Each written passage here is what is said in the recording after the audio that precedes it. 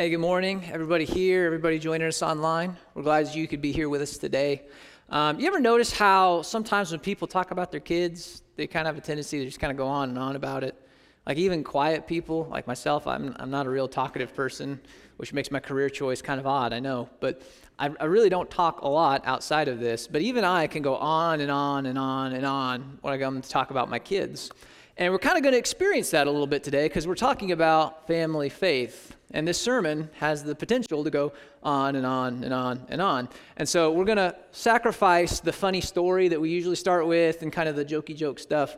And we're just going to get right down to business because we have a really important topic to talk about today. We're continuing this series called At Our Core. And this series is all about the core values of this church, what makes our hearts beat a little bit faster, and what guides our priorities and our decision-making as far as ministry and activities and things go. And today we're talking about a core value that is very dear to my heart, as it's probably dear to a lot of your hearts. We're talking about family faith. And when we talk about family faith, what we really mean is that we believe in partnering with parents to equip the next generation with a faith that lasts. And the key word in there is partnering with parents. We really don't have the desire to raise anybody's children, and we really don't even have the desire to be the primary faith influence in the lives of children. We don't believe that that's our role, and we don't believe that that's really how God has organized things to play out in this thing that we call faith. And we're going to see that this morning when we look at our passage in the book of Deuteronomy chapter 6.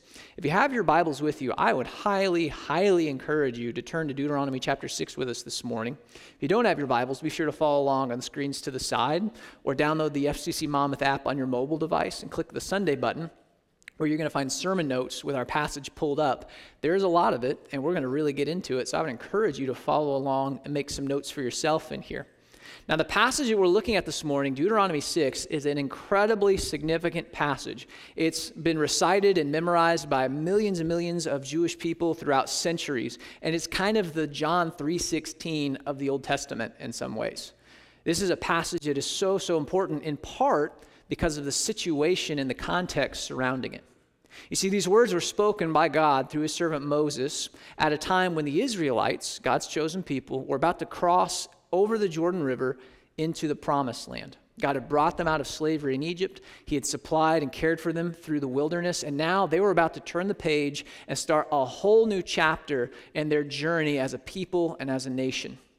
And in this new land, there were a lot of different gods and idols and so on that they could follow and pledge their allegiance to and that would lead them astray. And so it was crucial, and I will say it again, absolutely crucial that these people understood who God really was, what he had done for them, and how to follow him faithfully. Because if they failed at any of those things, their entire nation was going to go downhill. And really, that's the story of the Old Testament, if you're familiar, is how that nation destroys itself through its lack of faithfulness. This passage is crucial. And that's why I find it so fascinating that at the heart of this incredibly important passage about faith is a conversation about what we call family faith and the significance of passing faith on from one generation to the next. Deuteronomy 6 is what we're looking at once again. And as we look at it, there's one idea that becomes very clear right from the get-go. The family is God's plan for passing on faith. It's not the children's ministry. It's not the Sunday morning service. The family is God's plan for passing faith on to the next generation. Let's look at verse 1 of Deuteronomy 6. Let's see what it has to say. Right from the get-go, we read, "These are the commands, decrees, and laws the Lord your God directed me, Moses, to teach you to observe in the land that you're crossing the Jordan River to possess, so that you and your children and their children after them may fear the Lord your God as long as you live by keeping all his decrees and commands that I give you, and so that you may enjoy long life."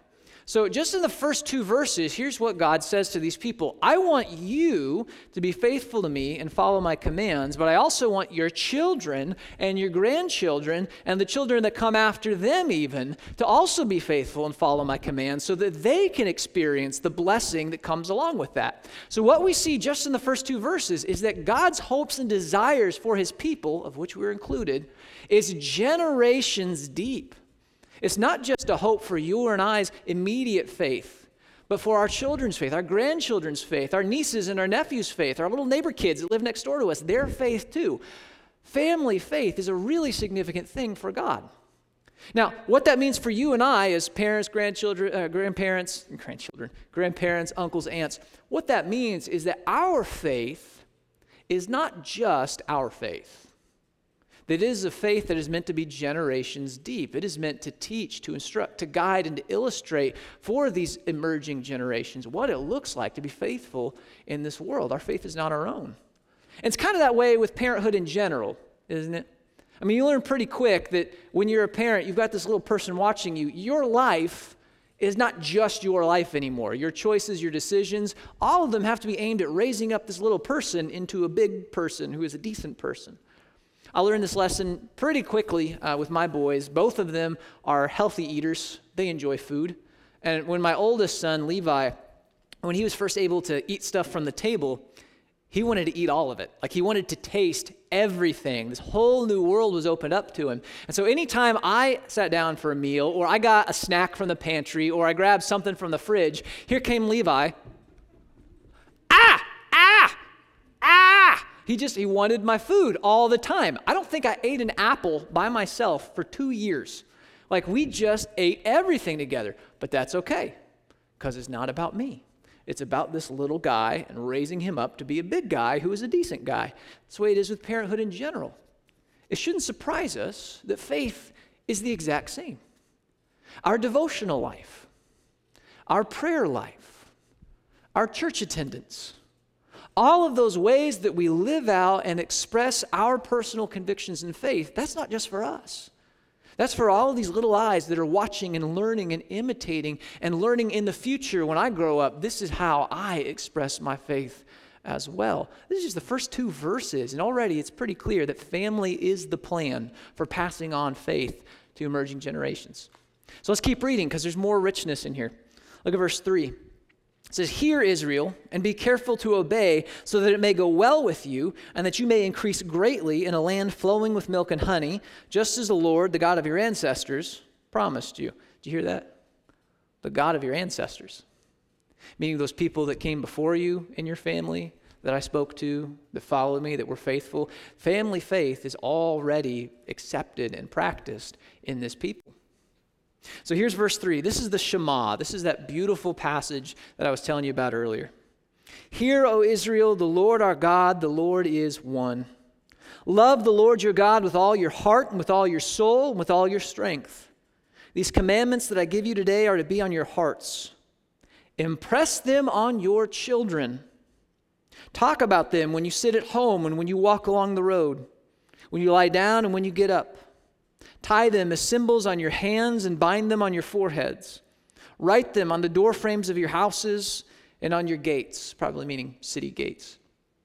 So God is speaking through Moses. He's telling these people that are about to go into this new land and this new opportunity and this new chapter in their life, I want you to follow my commands, but then I'm going to spend 2/3 of this also saying, impress these commands on your children. Talk about who I am. Talk about what I've done. Talk about how to live for me. When you walk along the road, or when you go home, or when you're driving back from a baseball game, or you're fishing at the lake, or you're watching TV, or you're listening to the radio in the car, find some way to seize the moment and talk to your children, your grandchildren, your nieces, your nephews, whoever that little person in your life is. And by the way, I say little person, sometimes little persons can be kind of big persons too. Don't think that we're just talking about 5th grade and under. Find some way to talk to these people about who I am.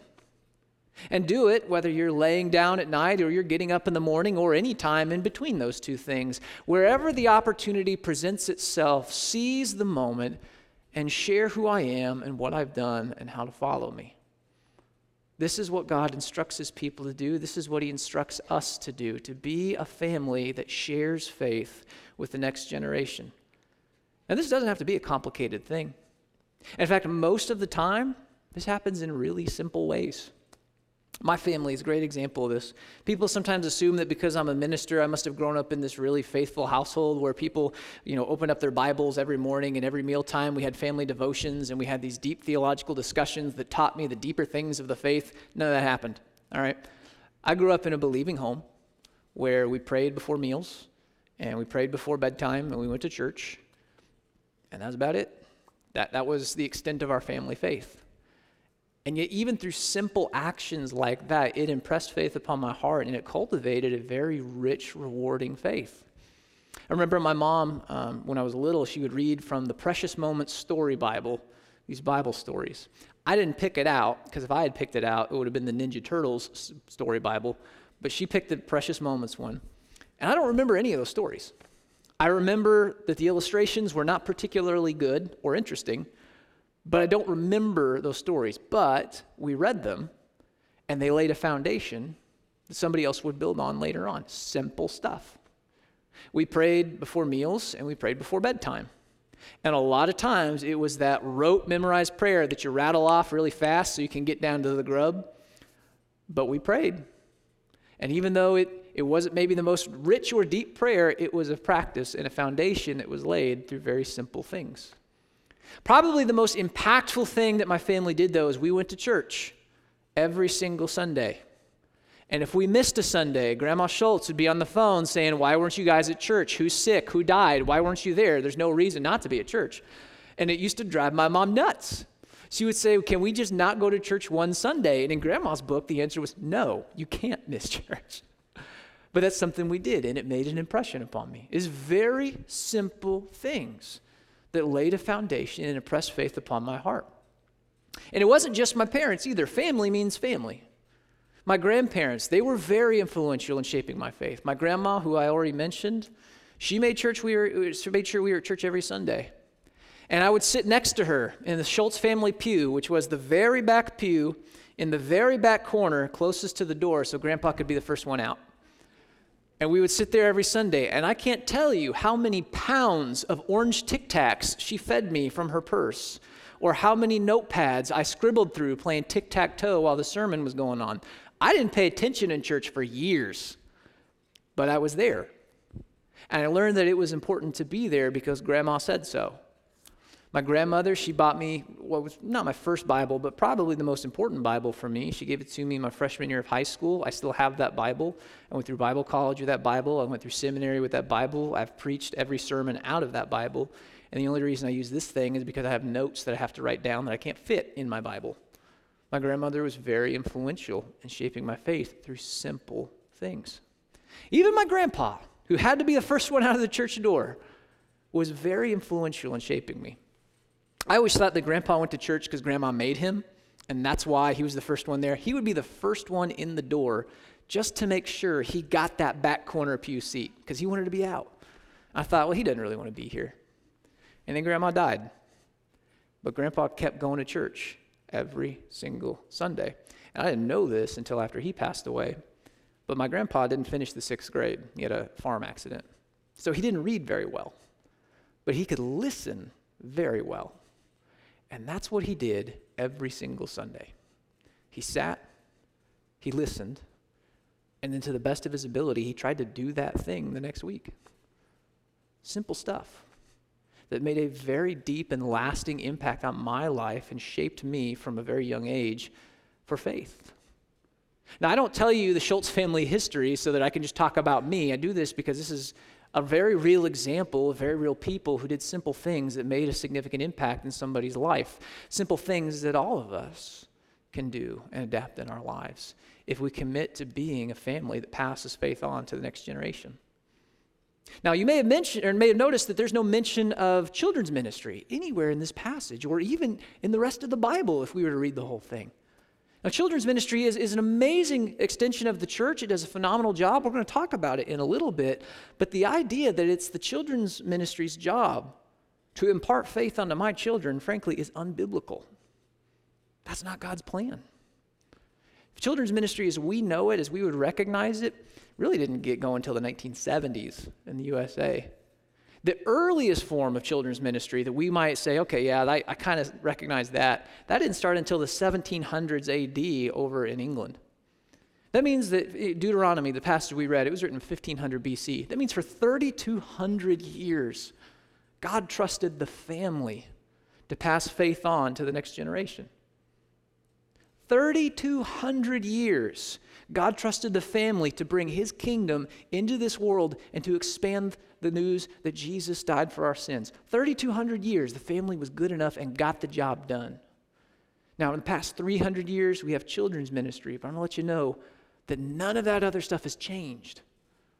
Our families are still called, and our families are still capable, and our families are still trusted by God to bring faith into the hearts and the minds of the next generation, because that's how he designed it. Family is the plan for passing on faith to our kids, to our grandkids, to our nieces, to our nephews.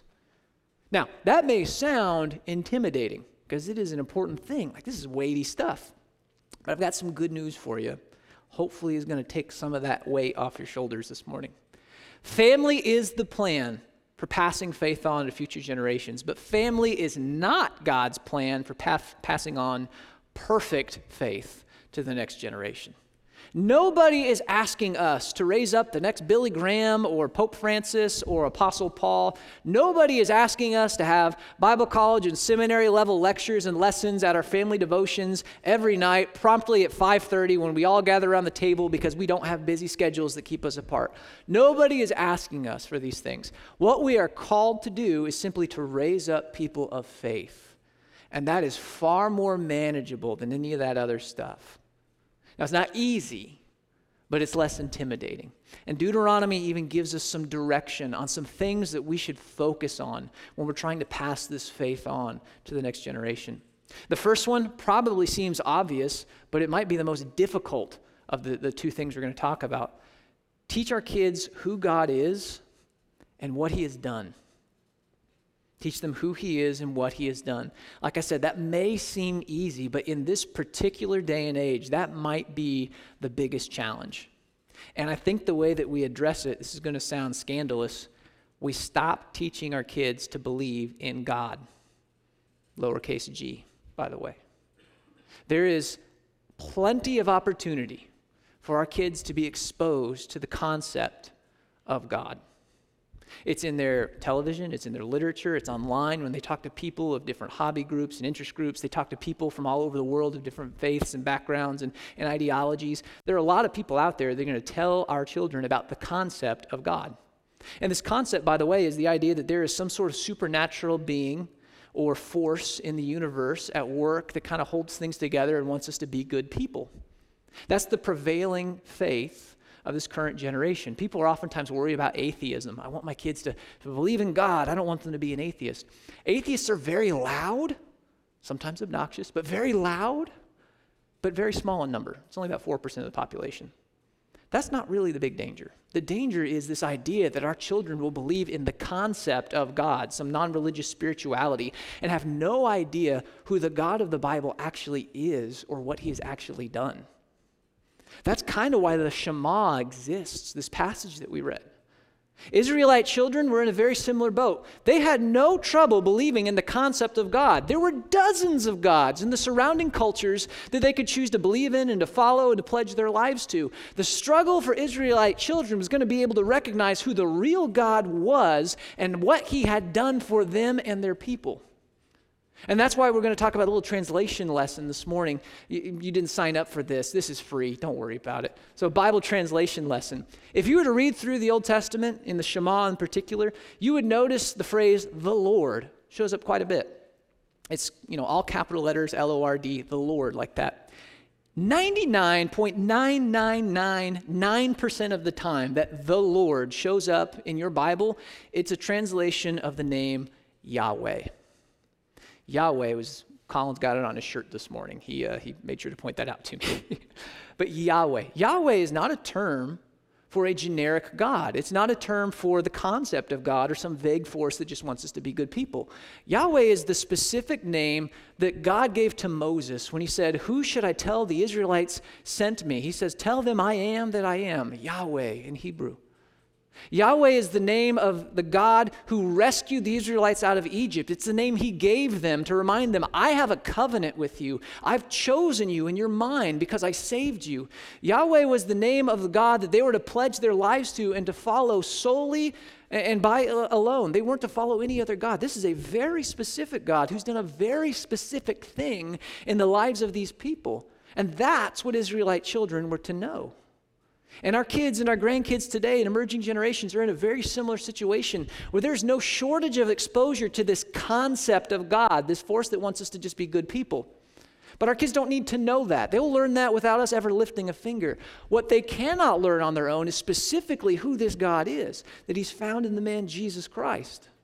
And they cannot know without our help exactly what this God has done, that we can't be those good people that we all feel like we want to be but fall short of because of this junk in our life called sin. We find new and ever creative ways of betraying who we really want to be, whether it be through greed or lust or selfishness or whatever. We find all these ways to be less than what we desire. We can't be those good people. And so this God did a very specific and influential thing. He sent Jesus into the world to die on a cross so that we could find life and live the kind of life that we feel we ought to be able to live, where we are good and kind and patient and trustworthy and honest and decent, and we are reformed to be these people because of him. Very specific thing called the gospel.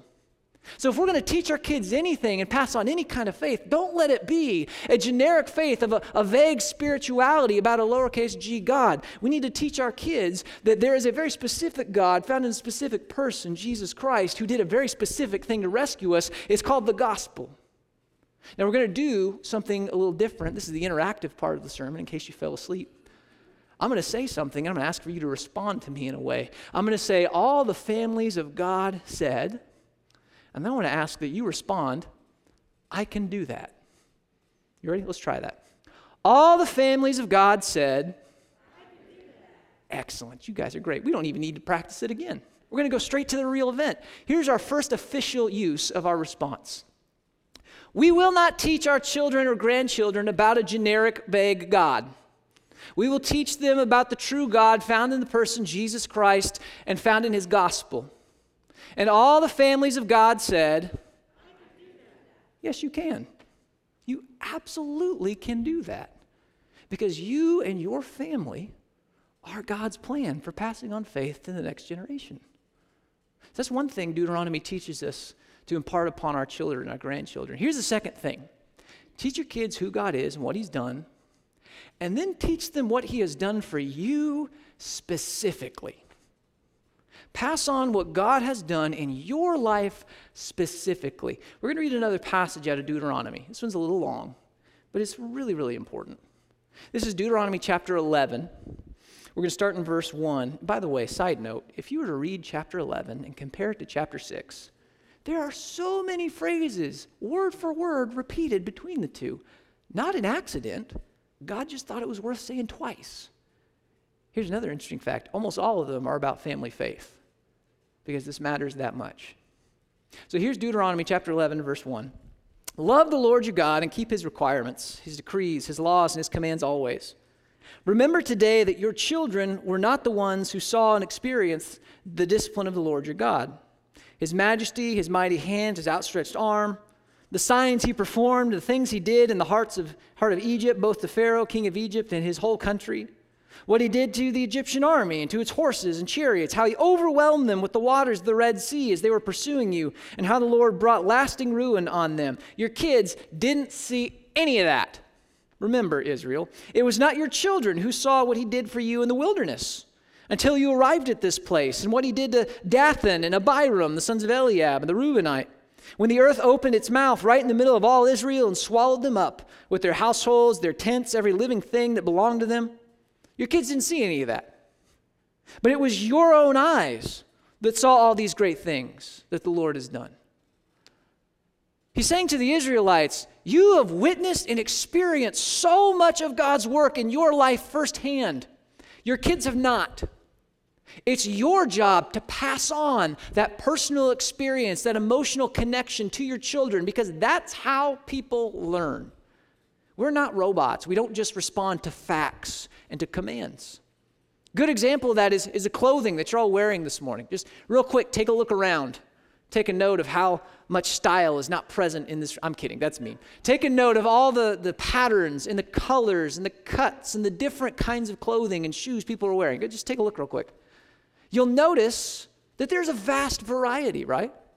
Now, clothes are very functional pieces well, I want to say clothing, but that's kind of redundant. They're very functional things. They just protect us from the elements, and they cover us. That's their basic job. And frankly, a gray jumpsuit can get that done. We should all just wear gray jumpsuits. That would just alleviate a lot of problems in society, I think, if we all just wore the same thing. But that's not very fun, is it? We don't have a fun expression. We don't have a fun experience with those. We don't have an emotional reaction to gray jumpsuits, except for bleh. Now, if you look at what you're wearing, you might have a certain color, you might have a certain pattern, a certain cut, a certain fit, a certain style. Why did you choose those things? It's because they make you feel good. They're fun. They make you happy. They bring back a memory. It's comfortable. There's some sort of emotional or experiential reason why you chose the clothing you're wearing today, because people aren't robots. We don't just do facts and logic. We also have emotions and experiences. And the Israelites, they weren't just to pass down a bunch of old stories and commands. They were to tell their children emotional firsthand experiences of how God had worked in their own life. And so should we. Because here's the reality. Our kids need a really good reason to believe the gospel. A reason, and this is going to sound crazy too, a reason that is much more immediately significant than the Bible said so.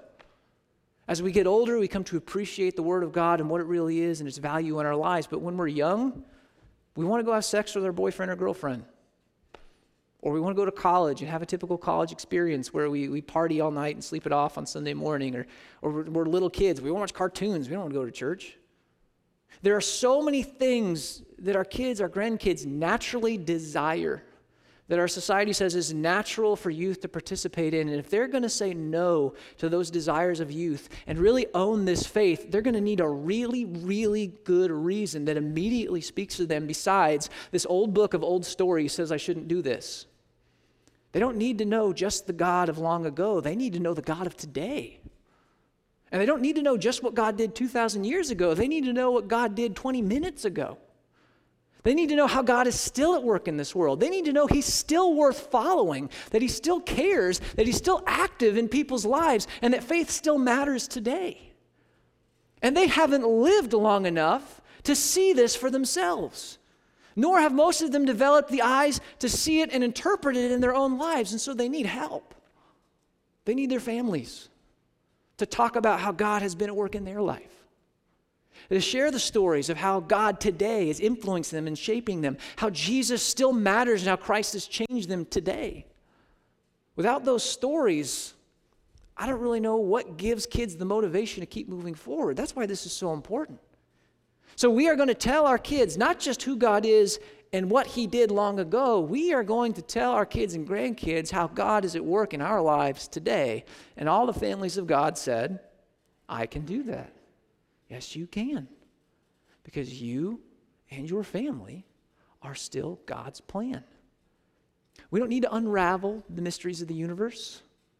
We don't need a PhD in theology. We just have to share with our family who is God. He's Jesus.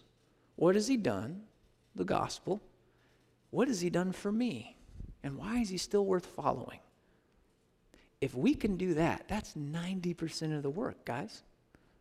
And the other 10%, that's where we come in. You see, as a church, we don't feel called to play the role of primary faith influencers. That's not God's plan. The family is God's plan for moving faith forward into the next generation. But the church is God's support system for family faith. Our job is to partner with you in 3 very significant ways: to equip you, to empower you, and to encourage the snot out of you. That's a technical term, by the way, encourage the snot out of you. We want to be your partner. First thing, we want to equip you. We want to put the tools and the resources that you need in your hands. And one way that we've done that, a very significant way we've done that, is through a resource called Right Now Media. I promise this is not a commercial for Right Now Media, but it's a really great tool. It is not a free tool. We spent a lot of money on this in order to put it in your hands for free because we think it's that important. There are thousands and thousands of resources here that can impact your faith and your family faith. And it really does start with your faith. We as spiritual leaders in our homes and our families, we cannot lead our kids and grandkids beyond a place that we ourselves have been. We really need a faith that is generations deep. Remember earlier when I said our faith is not our own? That's what I was really getting at, is this. We have to make sure that we are growing so that we can lead our children, our grandchildren, our nieces, our nephews, so that we can lead our families deeper and further along this road. Tons of resources, studies, lectures, lessons, all kinds of stuff for free available on any device you can imagine through Right Now Media. There are also programs for your kids, for little kids. There's cartoons, there's fun television shows. What's in the Bible is one. It's actually fun for adults to watch too. It's kind of funny. There's all kinds of entertainment on there. There are Bible studies, age-appropriate lessons for younger kids. There are parent studies to help us come up with strategies and plans for being better faith leaders for kids of that age. All of that available through Right Now Media, these powerful tools. But maybe you've got bigger little people. You've got teenagers. You've got preteens. There are studies for them, age-specific studies on Right Now Media. There are parent series on there to help us address strategies and questions and concerns we might have and how to parent and lead our teenagers through this journey called faith. There are all kinds of things on here that are just itching to be used if we just log in and use them. And they're yours for free. We want to equip you to get the job done. Another thing we want to do is empower you to be that faith leader in your household. And that's where our children's ministry comes in. Every Sunday morning, Kathy and our teachers, they lead your kids through a specific curriculum that was chosen because it does not primarily focus on morals and good behavior. That's mom and dad's role. Our curriculum focuses on the Bible. What does it say? What are the stories? What do the passages mean? What's the big overarching story of what God has done? That's what your kids learn on Sunday morning. And then we send them home to you, and we want to empower you to build on that. Every Sunday, if you check the FCC Kids Facebook group, Kathy lists several discussion questions that you can use with your kids to engage them in what they just learned. There are family activities that you can do to build on what your kids just learned. Midweek, there are memory verses. There are larger discussion questions, kind of weightier things to use with your kids. All of them build on that stuff. And we do that because we realize not everybody's a Bible teacher. And that's okay. Some people just really don't know how to teach. My wife is a great example of this. She is probably the best person I know, without exception. She loves the Lord. She has a rich faith. She's a great mom. She's better at passing on faith than she gives herself credit for. Cannot write a lesson to save her life. She just can't. We were in school. She had her last class. She had one project. She had to write one last lesson and pass that assignment in order to graduate. That's all she had to do. And the teacher had to work with her, and he even, this is going online, so I won't mention his name, maybe bent a few rules just to make sure she could pass that one project and graduate. It's just not her thing. She owns that, and that's okay. Because they teach a lot of that stuff. If you can't teach, that's fine, but you can capitalize on that. You can talk with your kids. You can play fun games and activities with your kids. And we want to empower you to build on the lesson that's taught back here to make the most out of these opportunities. So we equip and we empower. Oh, and by the way, empowering, again, doesn't stop at the little ones. If you have teenagers, we still want to empower you to engage your kids in faith. It just gets a little trickier because teenagers have different attitudes, different priorities, different questions. Oftentimes, hard questions. And we should embrace that and we should welcome that. And you should never feel like you have to have all of the answers. There's absolutely nothing wrong with saying, I don't know. Let's ask Jordan. Now, I'm not saying I don't know all the answers. I know a lot of answers. But probably the greatest service I can offer to you as a parent of a teenager, I know where to find the answers that I don't know. I spent a lot of time and money learning how to do that. Never, ever hesitate to ask a question, all right? I will spend entire days answering a question. That's not a great use of my time, but I do it anyway because I love it. I just love answering questions. That's what I can do for you, so utilize that service. Ask Colin. Ask him your questions. Ask Kathy. Ask her your questions. Ask our elders. Ask them to help you out with this question because we want to be there to empower you to be that leader. And that brings us to that last part of our partnership. We want to encourage the snot out of you. We really do, because this is not an easy job. This is hard. I'm learning that. I have 2 little ones. My oldest one's 4. I have no idea the difficulties in store for me. Some of you are just chuckling. You're saying, oh, buddy, just wait. But it's not easy.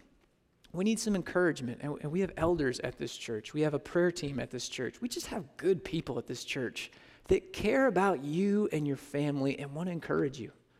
Let us pray for you.